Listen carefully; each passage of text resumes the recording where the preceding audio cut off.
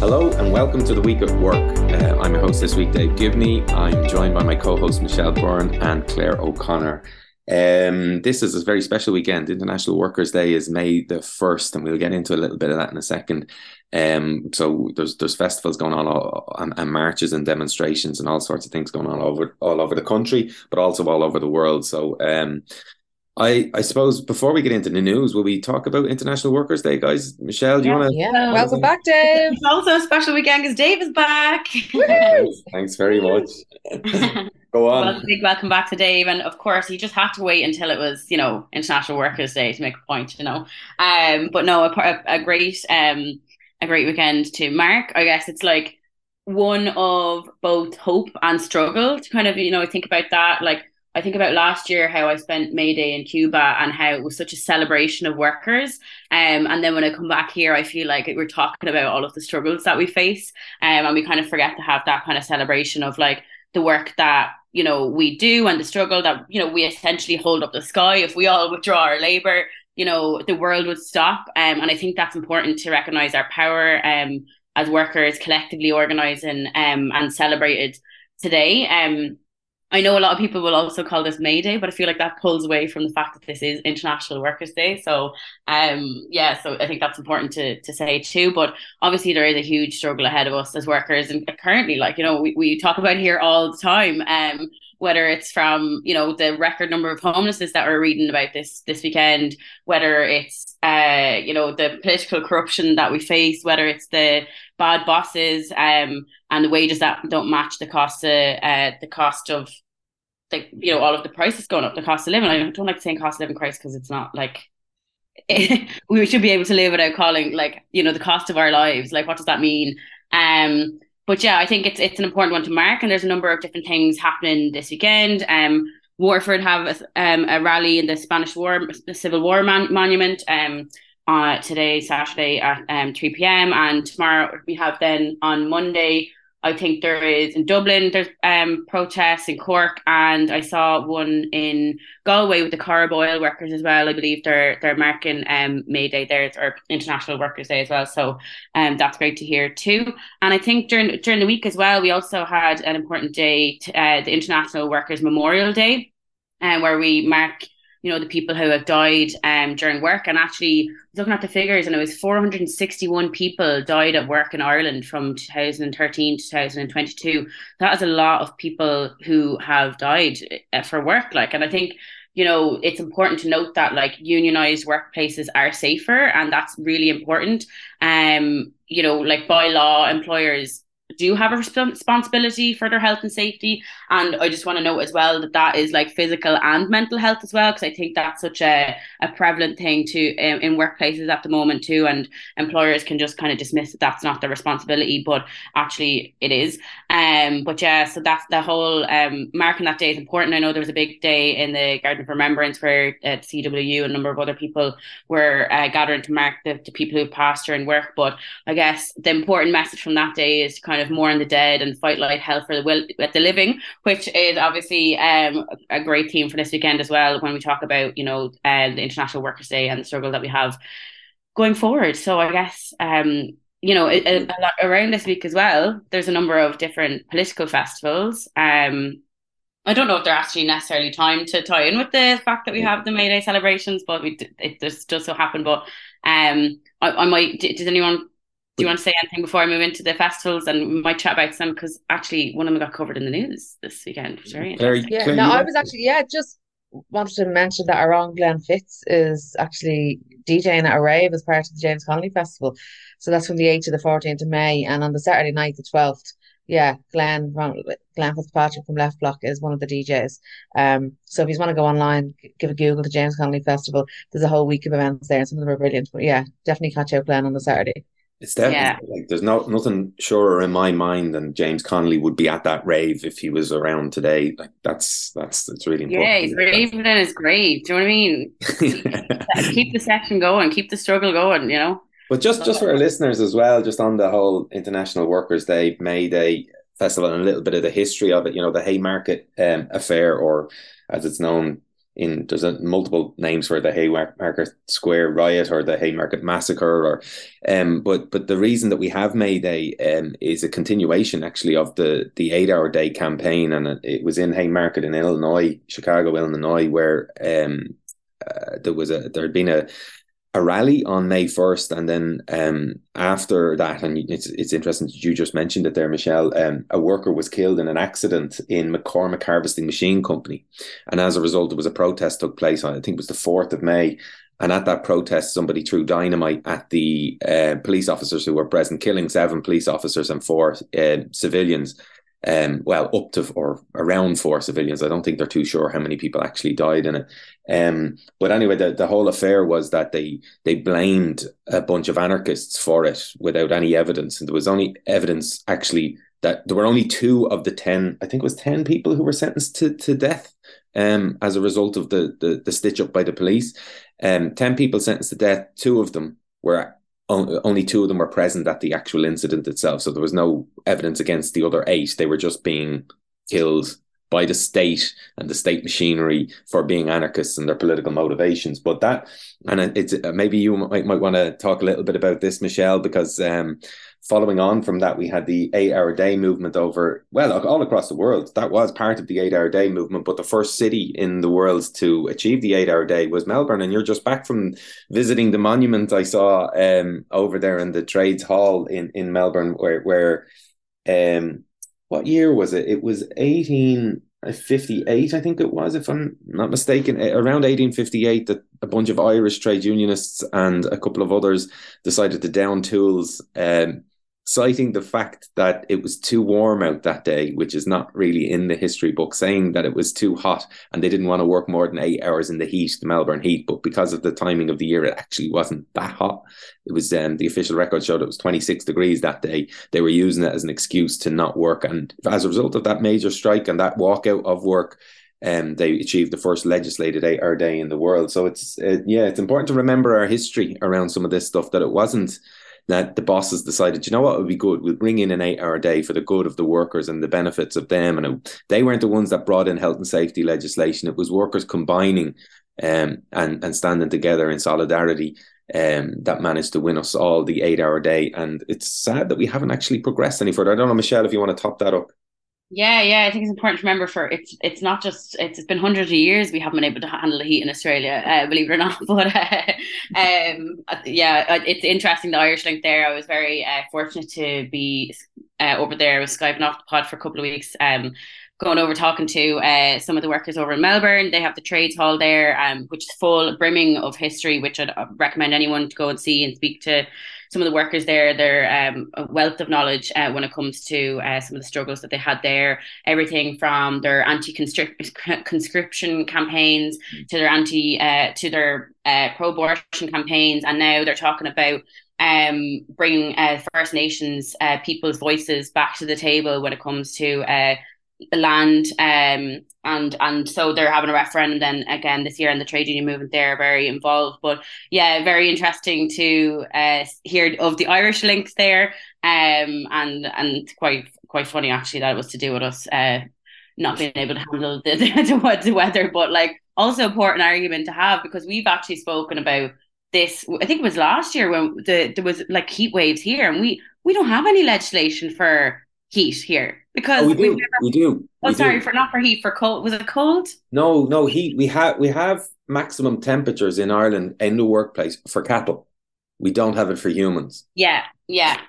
So I remember us talking about that last year and thinking like, we've never had to have that conversation, but of course we've had that conversation in Australia where it was like 26 degrees and we were couldn't handle it. It's winter over there. It's coming into winter over there at the moment, and I was still like in my summer clothes, like not handling the heat very well, being the typical Irish tourist over there. But I was actually talking to someone about this the other day, about the priority of the capital estate in Ireland, like that, and how powerful the farmers' lobby and all the rest is. But we actually have better health and safety legislation for cows than we do for humans. That you can't transport cattle in trucks that are too warm, and you can't keep them in sheds that are too warm and all that. But workers can be forced to work in 35, 40 degrees heat now, in fairness, there is health safety legislation. So if people are listening to this, if you are put into a situation where you're in like a store or something and you're expected to work in 35, 40 degrees heat and there's no water available and you're feeling unwell, you can remove yourself from the workplace under health and safety legislation and tell your employer that you are available for work when they provide a health and safety provisions around the temperature and all the rest of it. So it's, again, you're better off doing this stuff and being protected by being a member of a trade union. So we'll add that little bit in as well, as don't be taking matters into your own hands. Take advice from your union and remove yourself from any incident or any sort of space that might not be safe for you to work in. And just to reiterate as well, because there's been a couple of instances recently where I've been chatting to people who often will only care about, membership of a trade union or a tenants union when there's already an issue. And I think, if we really truly believe in solidarity and building like collective strength, whether that's campaigning in the workplace or wider society, that we really need to be thinking about actually joining the unions, not just sharing the stuff online, not just talking about, or turning up to the protest, and not just talking about how the great work that trade unions and people in trade unions are doing. We really need to be joining those unions, being active members, becoming involved in the structures and making a change internally. But yeah, I think that's just important to note, because I've had a number of people kind of reaching out, looking for advice on, what do I do when this has happened or this is happening, or and it across trade unions and tenants unions. So I just kind of want to make that point. If anyone's been holding off for a while, it's May Day. It's International Workers Weekend. Now is the time to take that action today. Claire? And also, yeah, like for people who maybe don't work outside the home or outside care responsibilities, there are options available to you. So like that, you can join CATU, you can join Unite in the Community. You don't have to be employed, you don't have to be working to take part in the trade union movement and get involved in active organising. So I think every week for the past maybe 6 weeks, we've encouraged people to join CATU on this pod. So yeah, I think that's a good one. Claire, do you want to give your description of CATU that you gave last week? What did I give? Community Action Tenants Union? Yeah, oh, yeah. I'm sorry. I got a bit of it. Yeah. This is exactly what Claire said last week. Let me quote it for you. CATU is a union, but it also has a radical element to it. So, listen, yeah. I mean, I didn't, when I first started to work, I wasn't involved in a union, trade unionism. I had family members who were, like staunch trade unionists, had been shop stewards and stuff like that, and was raised. Jesus, me nana would have bet you out of house if you crossed a picket. Like, we were raised with that mentality. But for a long time, I don't think a lot of us thought that there was a radical element to trade unions. Now, I know there's some amazing wins being done, and there's trade unionists doing incredible work. But yeah, I think in Ireland that kind of sense can still be there sometimes as well. Yeah. I mean, I think when you look at what's happening over in England, what was happening with the RMG and stuff like that, that a general strike looks possible. I don't think anybody believes a general strike would be possible here, and I think when that's off the table, it does feel that radical element is gone. I think anything should be possible within the trade union movement. Yeah, and you see, like the tenants unions aren't like held back in the same way. Can't use the the excuse of like there's laws in place where we can't do X, Y, and Z. But I actually just come from the CATU summer school this weekend. So they were talking about the first couple of talks. It's continuing over the whole weekend. So if anyone's around, you should definitely engage in some of the talks there. It's non-members can access it too, but they'll definitely be pushed to join as well. But a couple of interesting conversations, because it was talking about like that individual casework, and like often tenants unions are kind of like, and I suppose you could apply the same to trade unions, where you're like helping individuals to solve the issue that that's facing them, whether it's eviction, dodgy landlord, whatever it is, rising rent.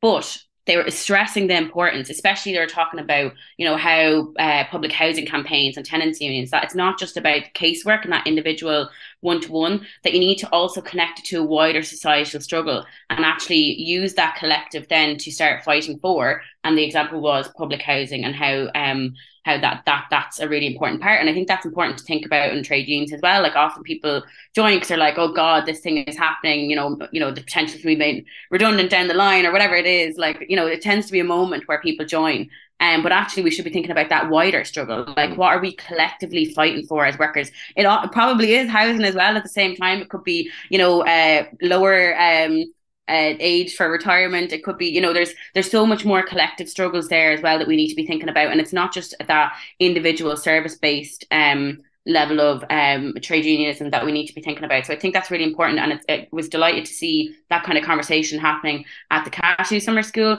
and they were also talking about what tenants unions look like in other jurisdictions as well, and the different struggles and learnings. And it was really interesting because there was a number of international trade unionists, or not trade unionists, well, a lot of them were trade unions as well, but tenants unions who were there from London, Manchester, Scotland, who were over to talk about the differences in organising there and how we can learn from each other. So I think that's going to be happening again in the next couple of weeks, with a lot of the people involved in trade unions bringing over people at political festivals. So we have the James Connolly Festival, which Claire's mentioned there as well. But there's a number of different discussions at that. I have to plug the trades unions radical or redundant talk, because I'll be chairing that. And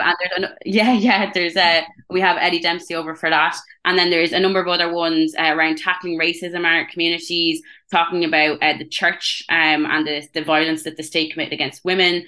Lots of stuff around Palestine, neutrality, and really a focus on war and peace, and like talking about like the workers' role in that as well. So I think that's when we talk about the wider struggle. What are we talking about when it comes to that? So I think definitely have a look at that. But then there's another one to flag as well, the Robert Tressel Festival, which is described as a day of debate, drama, and song. And there's again, I think we have Eddie speaking there as well, but we also have our own Dr. Conor McCabe, who's going to be talking about money, along with a number of other people, including Michael Taft. So there's and they're also talking about organising and diversity as well. So have to flag all of that, and of course then our own festival, Left Block Festival.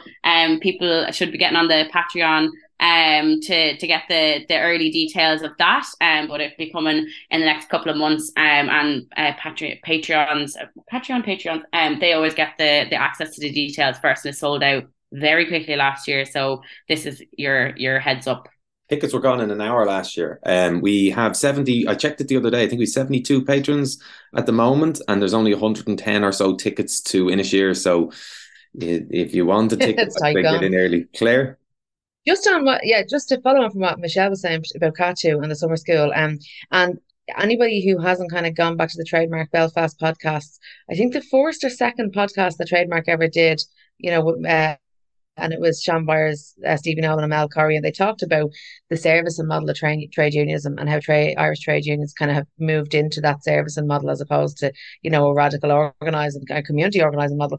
And I think even for Catu, like everything you said, Michelle, but also what I love about Catu and why I really try and encourage people in the community to get involved is because it gets them used to the idea of kind of grassroots solidarity, of organising, of knowing that you can kind of, collective action power. And at its most basic level, I think like that's what we need to be doing. It's really hard to get people into some of the more organised campaigns and single issue movements, I think, without people kind of drifting off again. So I think that's what I just love about Catu. It's that it's at such a community level. It's so grassroots. It's small actions. People feel like they're making a difference, and then people get addicted to that. We do. That's why we're all here. You get involved in the small stuff. You realise you can make a little bit of a change, and that sucks you in. Yeah, and there is such an importance for political education. Like we talk about it here, Trademark talk about it. We need to learn obviously from the struggle, whether it's in our workplace or as a tenant. But we also need to be learning about like the power dynamics there, the interconnected struggles that to give a better understanding and more conviction to those struggles. And I think it's great to see militant trade union leaders from Britain speaking here in the next couple of weeks, but perhaps that's indicative of where our workers aspire for us to be, having those collectivized strikes, general strikes, for those big impacts. So hopefully we'll be getting lots of inspiration, lots of people will be listening, and plan for the year ahead. Yeah, speaking of which, last night I'm in Derry, and I was at the Derry Trades Council event last night that they held over in the Waterside Theatre, and it was the screening of the 406 film, the documentary about the Debenhams workers, and they had a number of Debenhams workers present as well to speak, and Eamon McCann was a guest, as well as the producers of the show and the author of the book, Fergus Dowd.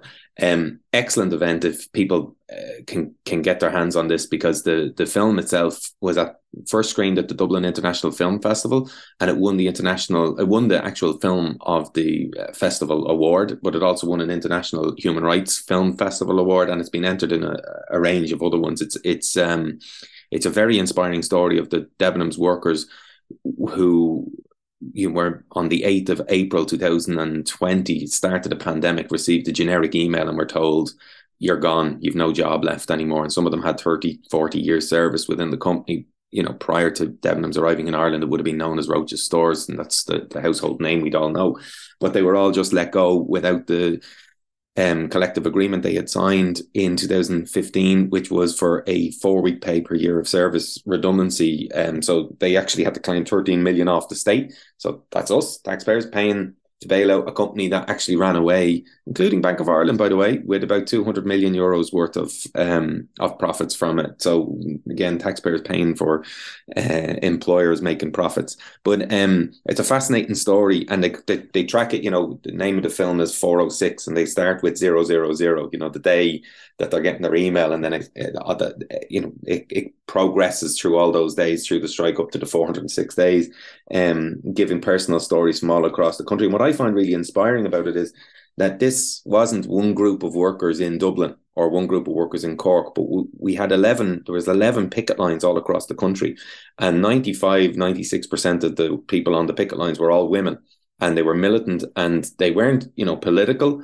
I asked the question at the event last night, were you politicised before this? And they all said, no, this has opened up our eyes to not just the political system and who it represents, but the legislation that exists that hammers workers, and why workers are at the bottom of the list when it comes to creditors in a liquidation scenario, whereas banks and, you know, even the liquidators themselves are always the priority. They get their money first before the people who actually built that company for 30, 40 years, which is, you know, obviously an injustice that people want to see changed, and those workers. Carol Quinn, actually, from Tala, was saying, you know, she's still campaigning for the Duffy Cahill legislation to be implemented, so that she says it in the movie, actually, that her children and her grandchildren don't have to have the struggle that she had of 406 days on a picket line trying to block police. But Eamon McCann was really good in his comments, some of the comments that he made about, you know, the capitalist machinery of the state. And when you watch the movie, you can see it in play, where the guards arrived onto the picket line to remove, on several picket lines. I know, Michelle, you were on the Waterford picket line, and I was on the Henry Street one when the guards came in as well. 70, 80 Gardaí came in heavy-handed with angle grinders to pull to break the locks that the workers have put on the gates to make sure that none of the stock, the assets, were removed to pay, you know, the other creditors ahead of them. So but you can see 70, 80 Gardaí arriving in, heavy-handedly taking out women, and the screams and the emotion in the movie to watch the state kick in. These people were workers who had an injustice done to them, and yet the state is not going and pulling people out of KPMG's offices or Debenhams offices. They're pulling workers, ordinary workers who've never broken a law and still haven't broken a law in their lives, off picket lines for standing up for what's right and standing up for what they believe was there. But yeah, it's fascinating when what again came up multiple times during it, and Eamon McCann raised it, but so did the strikers themselves. And Karen Gearan was the shop steward from the Dunn Stores anti-apartheid strike, which started in July 19th, 2000, or in 1984, and lasted for 2 years and 9 months. And I'm sure most listeners will be familiar with this, but I'll just give you a top up of the story again. Just Mary Manning was approached by a customer and refused to sell South African goods on foot of an instruction from her trade union. And she was disciplined for it, and 10 workers walked out that day in support of her right to not handle South African goods, and they ended up on strike for 2 years and 9 months. And I was lucky enough 2 weeks ago to be over in London at the play Strike, it's called. It's written by Tracy Ryan. It's on in the Southwark Theatre, and it's running until the 6th of May, which I think is the day the coronation of the new King of England takes place. So anyone who's not into that whole coronation of kings and monarchs and all, get along to this play, because it's far better than anything you're going to see at something like that. But the play is so emotional, so inspiring. Again, 90% women on picket lines, Gardaí coming in, beating them up, removing them physically at points. And we don't like to say it, but Ireland was a very racist, and still has a lot of racism now, but was a very racist country back in the 80s, and they were spat at, they were called all sorts of names. They stood their ground for 2 years and 9 months to protect the rights of people they'd never met, because those people had the wrong skin colour in the wrong country at the wrong time, and they won and had all South African goods legislated for, banned from Ireland. So yeah, it's a brilliant play, and hopefully next year, with it being the 40th anniversary of the strike, we'll be able to run the play across Ireland. But we're going to need a bit of support to try and get that to happen, because there's 16 actors. The actors are phenomenal. They're all Irish actors, which is brilliant as well. We met the actors afterwards. So all these 16 Irish actors over in England doing a play about an Irish strike. And the night I was there, actually, there was a whole heap of people from the British trade union movement there as well, and there was media, and it got massive write-ups in the Guardian and other places saying how great it was. It's an amazing play, but it's sad that it's a story that so many people have never heard of, and we haven't had a chance to bring it around the country here ever before. It's only been shown in Ireland once in 2010. So hopefully next year with the 40th anniversary we can get it. Anyway, I'll move back on to maybe Claire, if you have any stories or anything else you wanted to touch on before we... I mean, I want to talk about Micheál Martin's attack on the ditch, because particularly for a podcast like ours that kind of looks at the media and how the media looks at stories and communicates them to people, I think it's just absolutely outrageous. But before we get into that, I want to talk about the biggest story on the Irish Times front page, on the website. Officials told to preserve files from time ESAT was awarded mobile phone license. So basically, this is about Declan Gallagher's taken a case. Him and Comcast lost the ESAT license from Dennis O'Brien, back in the 90s, and obviously it was the most lucrative license awarded. I think still in the history of the state, but it built Dennis O'Brien's whole career. It built his media empire.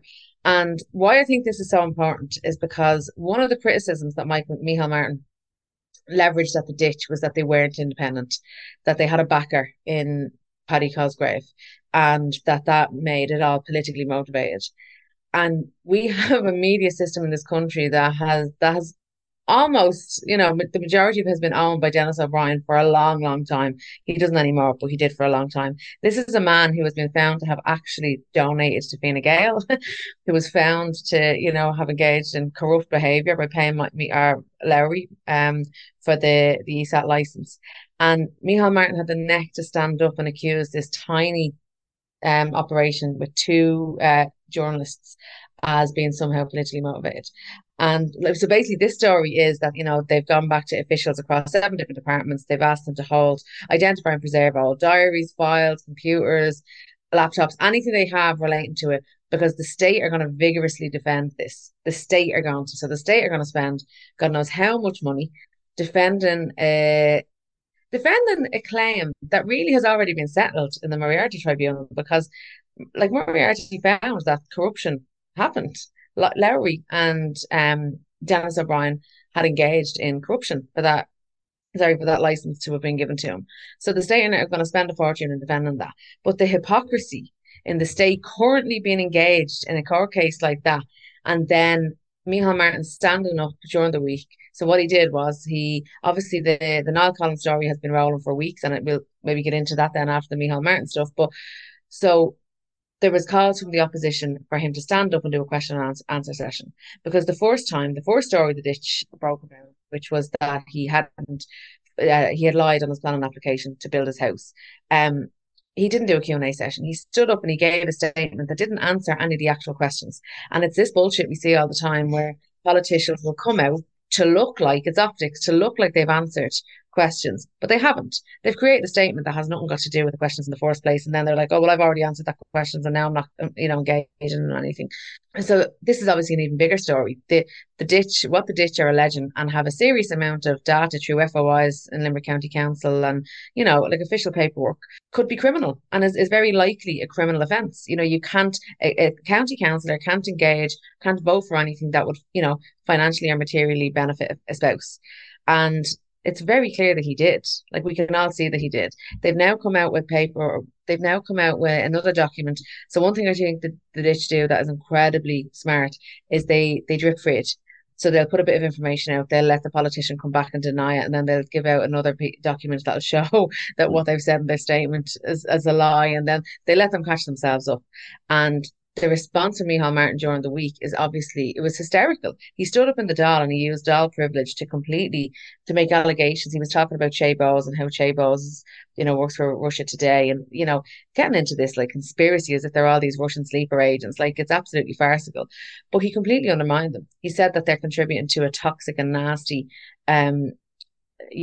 environment online, and that he's a Democrat and he believes in the democratic system, which he obviously doesn't, because he was doing this whole attack on the ditch to prevent Niall Collins from having to come out and answer some democratic questions from democratically elected opposition TDs. But what was really interesting was the next day, a journalist stopped him and asked him, like his opinion on it. And he doubled down on it, but he didn't say anything he didn't make any of the allegations around, the kind of Russian influence, or he didn't mention individuals, and he didn't say anything that would get him sued. So he's using his Dáil privilege basically to attack these two journalists. And it's just outrageous. And I think the Ditch had a Twitter space the other night. I signed into it, listening to it, like it's like a live podcast. And there was at one stage there was over 700 people listening. And I think that like, yourself, when you do a live podcast, like, you don't get those kind of numbers. People might listen afterwards, but I think that shows the interest, and that shows how kind of riled up people are by what's happening, but also how interested they are in what the Ditch is doing. And that's the kind of public support that's grown. And Micheál Martin and the government are running scared because they actually see this. They are being held to account in a way that they just never have been before. The Ditch are responsible for 2 junior ministers stepping down, the head of what? Board Penala. Yeah, the head of Board Penala. Like, and I think what's happened is they're like, if we allow them to kind of make Niall Collins have to step down, then we're in a position where it's just going to keep happening. It's going to destroy them. And it's like, they're just not willing to do that. So they've gone on the attack. And I think they've underestimated the work the Ditch has done in terms of the proof that they have. So when on that call the other night, I asked them, is there a criminal complaint? Is there an actual criminal complaint gone in? Some people have made criminal complaints. So I think what's going to be interesting now is how the guards react to it. Because the guards are just another extension, just like a lot of media are another extension of the state. And I know that journalists in some kind of mainstream media have tried to cover this, and their editors have stopped them. Their editors have stopped the stories due to legal concerns. And what we saw was that it only started to be covered in mainstream media when a statement came from government. So they covered what was said in the Dáil. They covered a statement, and then it started to roll. But and now you have an extension again. So Paul Murphy has made a complaint to SIPO, and you have Micheál Martin coming out and saying basically that Paul Murphy is weaponizing SIPO. And he says that this is an extension of something that Paul has been doing for a while, like as if SIPO isn't there to make complaints to if you have concerns about corruption. So basically, he is weaponizing. He's weaponizing the only elements in the state that are there to actually investigate corruption anytime they're used. So if it's not going in their favor, they're going on the attack, and it's awful. Like, it's what he said, what they stood up and said in the Dáil was absolutely horrific, because the Ditch is this small independent investigative journalism organization, and what they're trying to do is completely discredit them. And like, it's interesting, like you have it bang on there, Claire, and I think it's interesting around how Micheál Martin is using the Dáil privilege, but yet the Ditch can't respond in any way that isn't completely legally sound either. They're like subjected to defamation laws. He's already started mentioning the words defame, all of that as almost like more underlying threats. But yeah, I do think it's a very dangerous precedent, that he's setting, attacking, what probably is more truly independent media that are doing really good political investigative work that has resulted, as you say, in resignations in court cases. He's making it sound like, he kind of says, as you say, it's like a conspiracy, but actually what is actually happening here is not only are they good at investigative journalism, but they're very good at social media marketing alongside that. So that's really interesting. And actually, I want to flag as well, the Dublin Inquirer did a piece, one of the co-editors there, Sam, actually did a piece investigating why no one investigated the story, the Niall Collins story, because obviously everyone was online saying, why is no one covering this? And you had Gavin Riley kind of try and do a little thread about explainer as to why couldn't touch it until he had the official documents in his hand, and FOIs take a while, as anyone who's ever done an FOI will know. But interestingly enough, Sam actually went and asked in the Dublin Inquirer, actually asked all the journalists, like, why didn't you cover it? And then they were like, well, why didn't you cover it? And then Sam gave an explanation as a journalist as to why he didn't cover it in a local based paper that wasn't his site as the piece, because it was such a big story. They weren't willing to maybe just take the Ditch's word for it, that they wanted to get the hard documents themselves, and that's why the delay in FOIs. Very, very interesting insight to some of the background on that. Something that's really interesting just on the FOIs that you mentioned there. So Ditch obviously went and they got a couple of FOIs, and they had they released, one at a time. But other publications had went to Limerick Council and asked for the same information, and were basically told, yeah, we'll come back to you. And it was like, as in, we'll come back to you in the time frame that is there for the FOIs. And normally what should happen when one FOI has been released and it's in the public domain, that information should just be released. And then when the Ditch got the FOIs, there were redactions in there that were so extreme that the only conclusion could be that they were trying to, be involved in some kind of cover up here, because they redacted Emer O'Connor's name from minutes from the actual council meetings. Now, the council meetings are public record, so they're redacting information from public record documents. So it was crazy. And then on top of that, they then released another document which showed the actual document that said who was the proposer was to buy the land. So it said on one document that was released to the public that there was a proposer, one person, and the name was redacted, and that was Emer O'Connor. On another document that they got their hands on, it had said proposers, that there was two people looking to buy, as in co-purchasers basically, and there was clearly two names redacted out. So when you look at the two of them side by side, the S on proposers had been Tipexed out. So someone had taken the original document and Tipexed stuff out to make it look like only one person was trying to buy it, not two. Now, the fact that Niall Collins is at the centre of this controversy, his wife is the one that bought the land. I mean, most people would come to the conclusion that the co-purchaser was Niall Collins, and then they realised, well, this is an absolute shitstorm, and we should have never been this stupid to have this so publicly available. And someone has gone and redacted all that information. I mean, they're dancing themselves in circles around dates and when who had the authority to sell the land. He voted on a motion that was going to, have a benefit to his wife. End of story. I mean, it's as black and white as that. But also, the argument of the government now is that, well, the land wasn't sold for 2008. But now another document from the Ditch has come out to show that actually it went sale agreed in late 2007. So none of those questions are being answered. So a full council meeting had to be had to agree the disposal of that land. But as far as the council officials were concerned, they went sale agreed on that in late 2007. So it's as clear as day what's happening, and what the government are engaging in and it's what they always engage in, is smoke and mirrors. They're going to try and confuse things as much as possible. They're trying to distract onto the Ditch. They're trying to create any story they can so that people don't come back to what is really important here. And that is, why is Niall Collins not standing up and answering the actual questions that people have? And it's like, I think we need to make sure that we don't let go of this, because this is what happens. They use smoke and mirrors. We forget about it. We go on to the next scandal. This cannot be allowed to be forgotten until he answers those questions, because it makes a farce of every system we have if they can just continue to get away with this. But I also think you're right that the circling of the wagons here is really indicative of the mentality of some of the leaders of those big political parties who are backing Collins. Like, if they had any, sort of principles whatsoever, they'd be saying, actually, Niall, you need to answer questions here. And that's all they need to do and take account, just to show that, we have a democratic system that might work every now and then. But instead, they're all trying to protect them. They're coming out. I saw Stephen Donnelly's comments the other day as well. I think Niall Collins' statement has clarified the matter and everything's fine here. And Niall Collins' statement actually came out and backed up the allegations that have been made against him. So, there's all that. And what I do, take a bit of pleasure from is the fact that the NUJ, National Union of Journalists, has come out and condemned Micheál Martin for attacking the Ditch, and they've said that his comments are not acceptable in the Dáil, which is really strong from the National Union of Journalists, saying,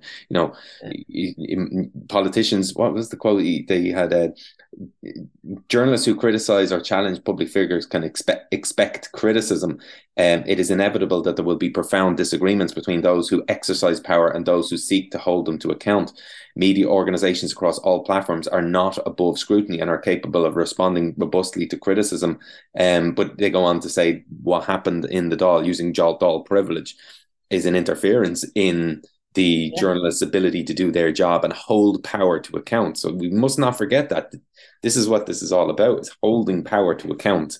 And the power doesn't seem to like it, and they don't like the rules that they constructed themselves. I mean, where did the defamation laws that we have in this country to protect the likes of Niall Collins come from? It came from this party, this particular political party, and this particular government. So I don't know why they're crying. They should be saying to Niall, sorry, lad, you're gone. This is it, and you need to step up. But I think they do sense that the implications for that are fairly extreme, and they don't want to. I mean, if you look at like Fine Gael have who is it?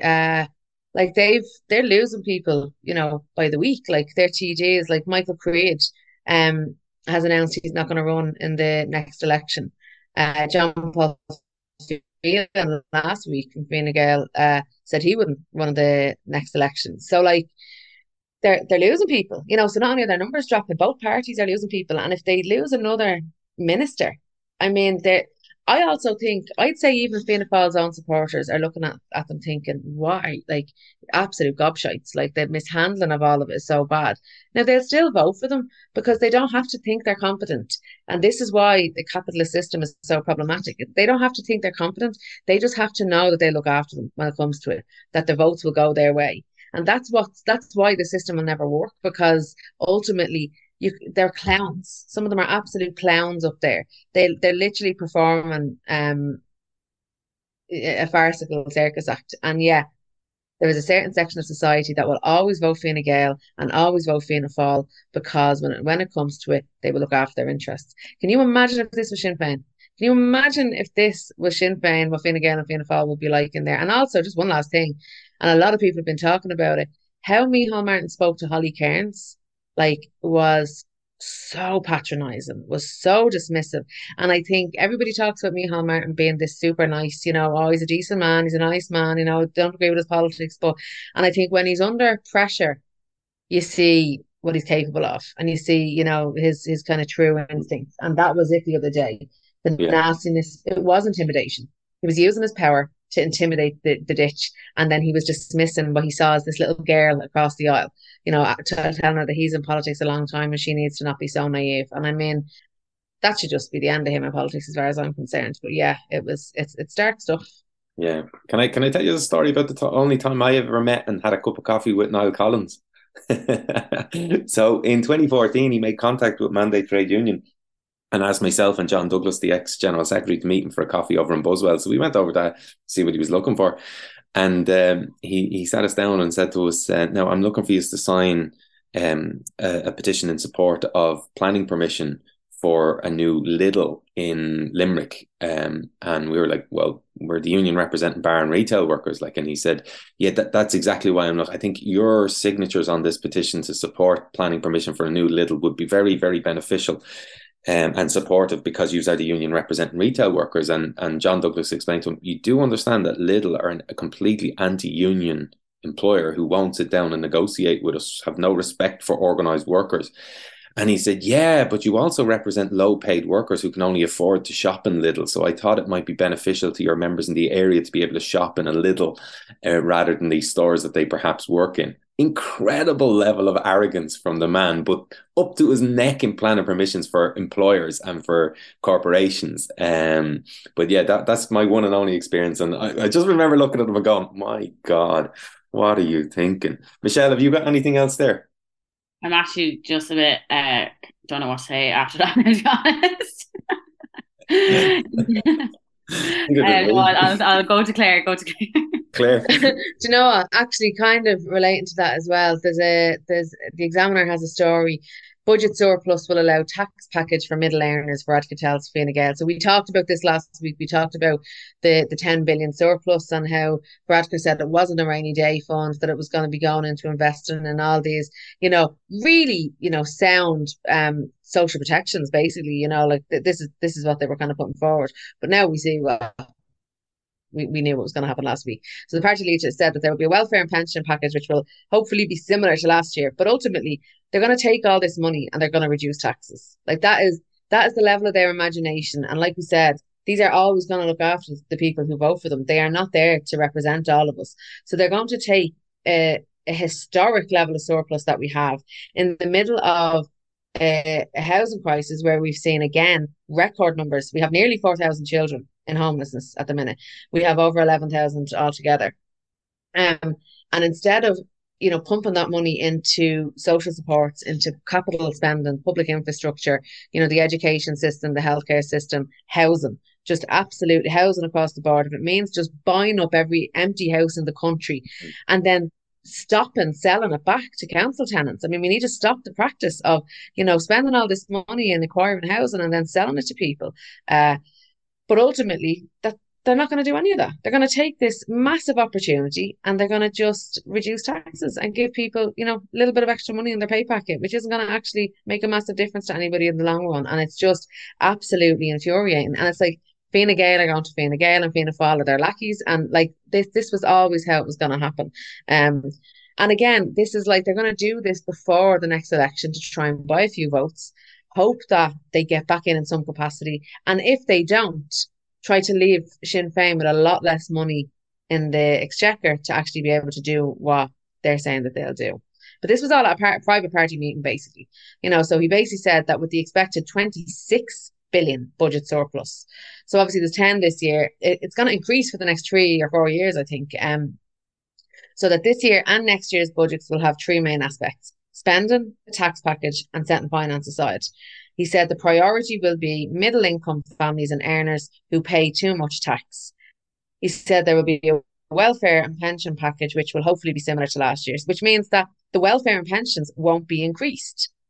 Like they certainly won't be proportionally increased, but they are going to increase the tax reductions. So even if we talk about middle income earners, what's the one thing we hear constantly from people in middle income brackets? Childcare and mortgage are absolutely crippling people. So why not actually put that money into a truly free childcare system, a public childcare system that would save some families close to a mortgage a month. Yeah. And that's gonna have a much bigger impact than maybe 50 or 100 quid in people's pay packet every month. It's just so, like, you'd either have to think they're completely incompetent with no imagination, or that this is just the ideology they're wedded to. And I think at this stage we all know that this is just they don't want to do those things for a reason, because those things would start to impact the capitalist system and they want to uphold it. End of story. Yeah, 100%. I've got a heap of stories that are all sort of linked in the Irish Independent today, so I'm not even going to get into all of them in depth or anything, but you mentioned it there. The homeless total hits record high of 11,988 people. Surging food prices keep inflation rate high. IMF says interest rates should continue to rise until mid-2024, and then talk about being out of touch, like a cost of living crisis. They use the phrase and all the rest of it. But then I love this bit. Flutter, the owner of Paddy Power, has awarded their chief executive, Peter Jackson, a share incentive that's currently valued at 22 million euros. So, we talk about the cost of living crisis, the cost of capitalism crisis is the real issue here. It's, there's still a lot of people doing very well. Same as during the austerity years. A lot of people doing very, very well out of this, who are not being taxed, who are being able to incentivize, bad behaviour, let's just say, because I know I've raised it on the podcast a few times before. Paddy Power workers in Ireland had to be taken to the WRC multiple times because they wouldn't allow their staff to take lunch breaks. But their chief executive gets 22 million. Now, the guy was already earning 4 million euros a year anyway, but he's getting a bonus of 22 million now. So, and then front page of the Irish Independent, 3 supermarkets to cut the price of milk. And I'm like, oh my God, this is great. Fair play to these great supermarkets who are looking after, people and saying like, and they actually all released press statements about how great they were for looking after consumers and cutting prices. So I said, very quickly before the podcast, I'll just Google the most recent profits that each of the four supermarkets made. Aldi had operating profits in Ireland of 40 million in its most recent accounts. Lidl 41.1 million, Tesco 1 billion. Super Value, their profits went up 12% to 110 million last year. So, they can afford a 10-cent cut on milk, but the complete disconnect to be all of them issuing press releases about how great they are for reducing the price of a 2 litre carton of milk by 10 cents as if it's brilliant, and fair play to them on that stuff. Claire, you just on this. They'll probably only give you that discount, Dave, if you give away your data. So there's been a discussion around as well around the use of like the Tesco Club Yeah. card.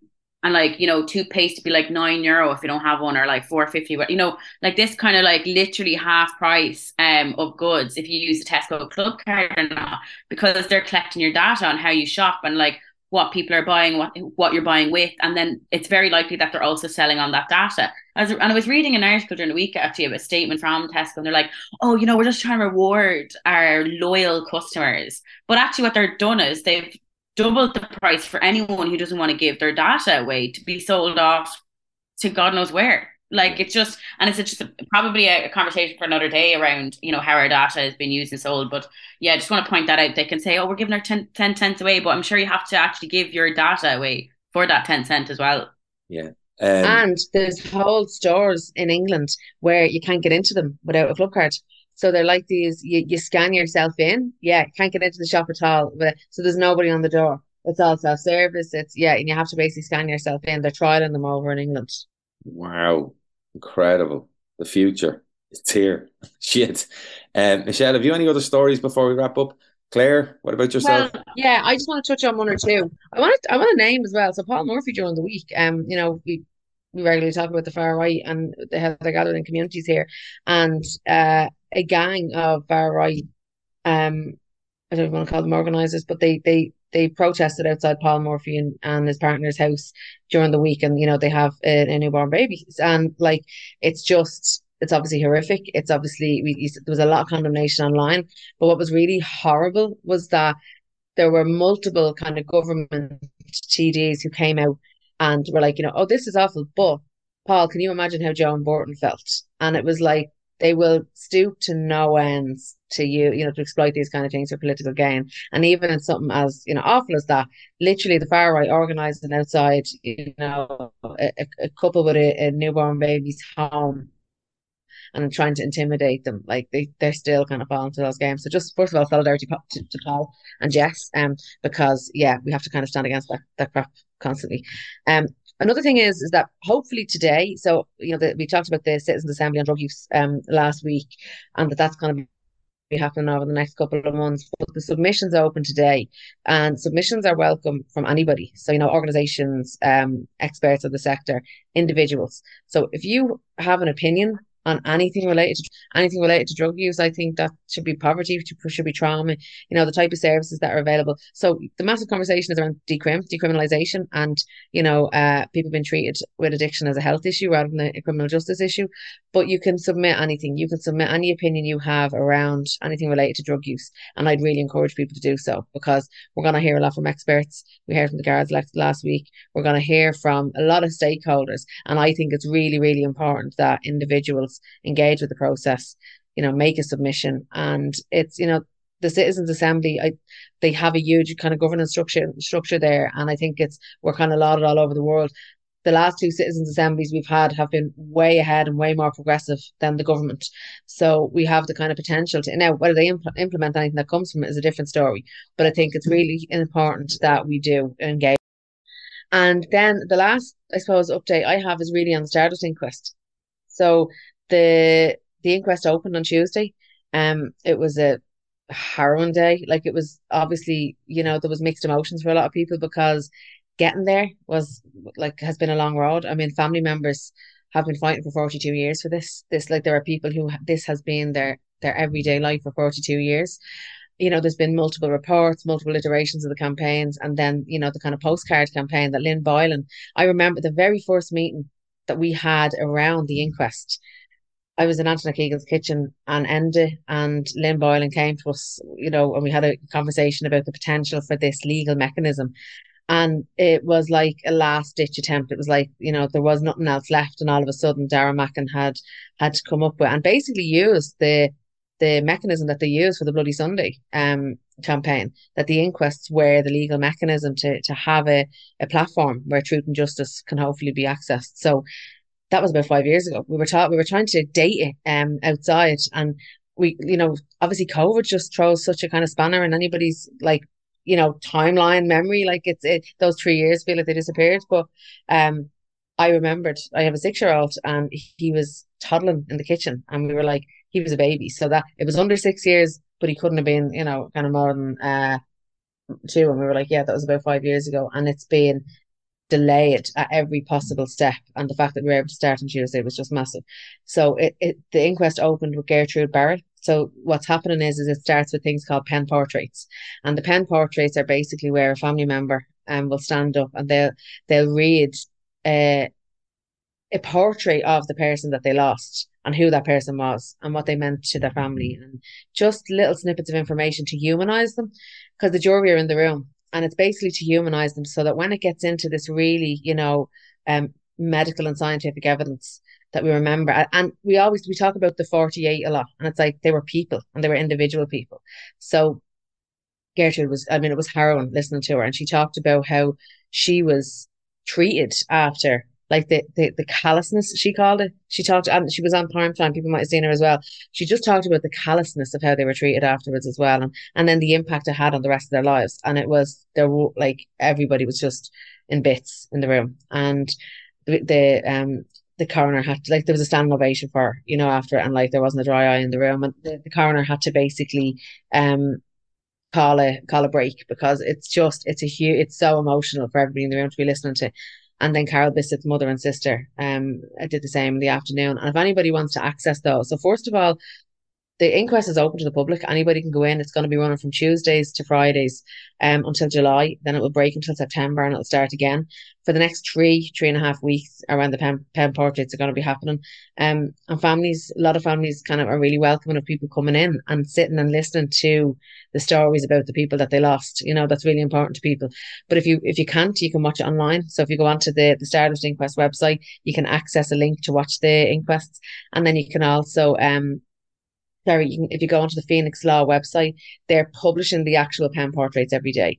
So you can see the first 3 days are up online now, and you can read them and you can read about them. And it's such an important element to this, because like it's 42 years, but it was 48 people. There were 48 lives lost, and then the kind of the ripple effect of that. I mean, my kids, I've sat in meetings about the Stardust. That's a third generation who are, affected or involved in some way about how, like, so my mom's physical injuries. My mom's like was in hospital a couple of months ago because of her lungs, and it was very serious. And that stems back from, her injuries from that night. And it's like, it's the people that died, they lost their lives. It's their family.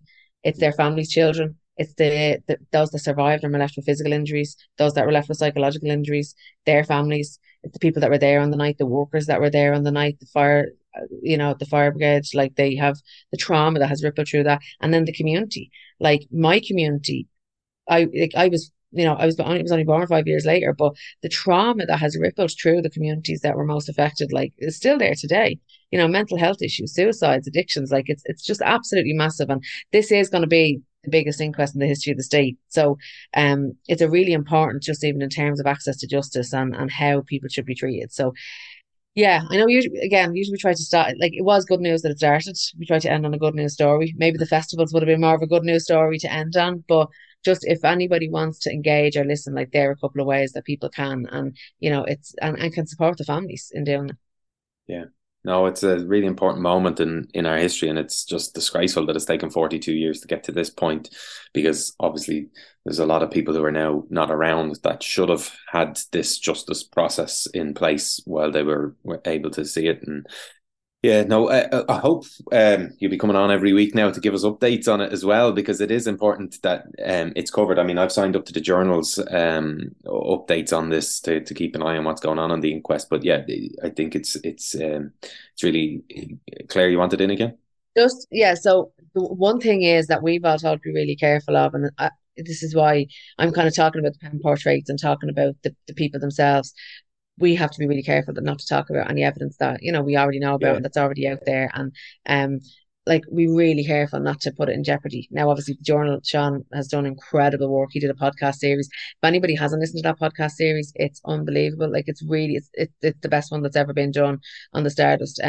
But yeah, like you said, like you're looking around at the likes of Christine Keegan and the parents that aren't there. Like me and my mom, my auntie were there, and my nana would have been, because my mom was still in hospital right through the original tribunal, and like my nana fought for years. She was heavily involved, and when we marched to the AG's office to deliver the postcards, she was in a nursing home and she wasn't well, and it was raining out that day, and they had her ready. She was in a wheelchair. We were going to pick her up, and it's such a massive regret of mine that we didn't bring her that day. I was afraid of her getting wet and getting sick. Because the first thing my auntie said when she got there was my nana would have been front and center here. Like when on the 25th anniversary, I don't know if people know this, but the Stardust pub was reopening the pub as the Silver Swan, which was the name of the pub the night it happened. Like mind blowing stuff. And we protested. And like my nana was morning to night, she was down there at Black Heart. Like she, to not see her there like is massive. And we told her that it had been granted, even though it hadn't, by the AG yet, just before she died. But then you're looking at people like Mrs. McDermott was there. She lost three of her children that night. So, and it's one of the first times she was kind of there and she was speaking to the media. And it's really important for people to see that there are parents. There are parents who yeah, lost their children that are, like should not have to be out there doing this right now, and they are. But yeah, no. So if everybody can kind of support in any way you can, that'd be brilliant. yeah. Great. On that note, unless anyone else has anything else to add, I'll wrap up. This has been the week at work. Oh yeah, last plug for the Patreon. The Week of Work is part of Left Block, and we're a political education and alternative media project. We'd love your support. Come on to Patreon, and if you are interested in coming over to Inisheer for our on Skull Coshclea event this year, then I'd highly encourage you to get onto that before the tickets are released in the next week or next couple of weeks anyway. But yeah, it's been the week of work. I'm not sure what episode. I think we're up to 134 or something like that. So thanks to my co-hosts Michelle and Claire, and we'll talk to you all next week.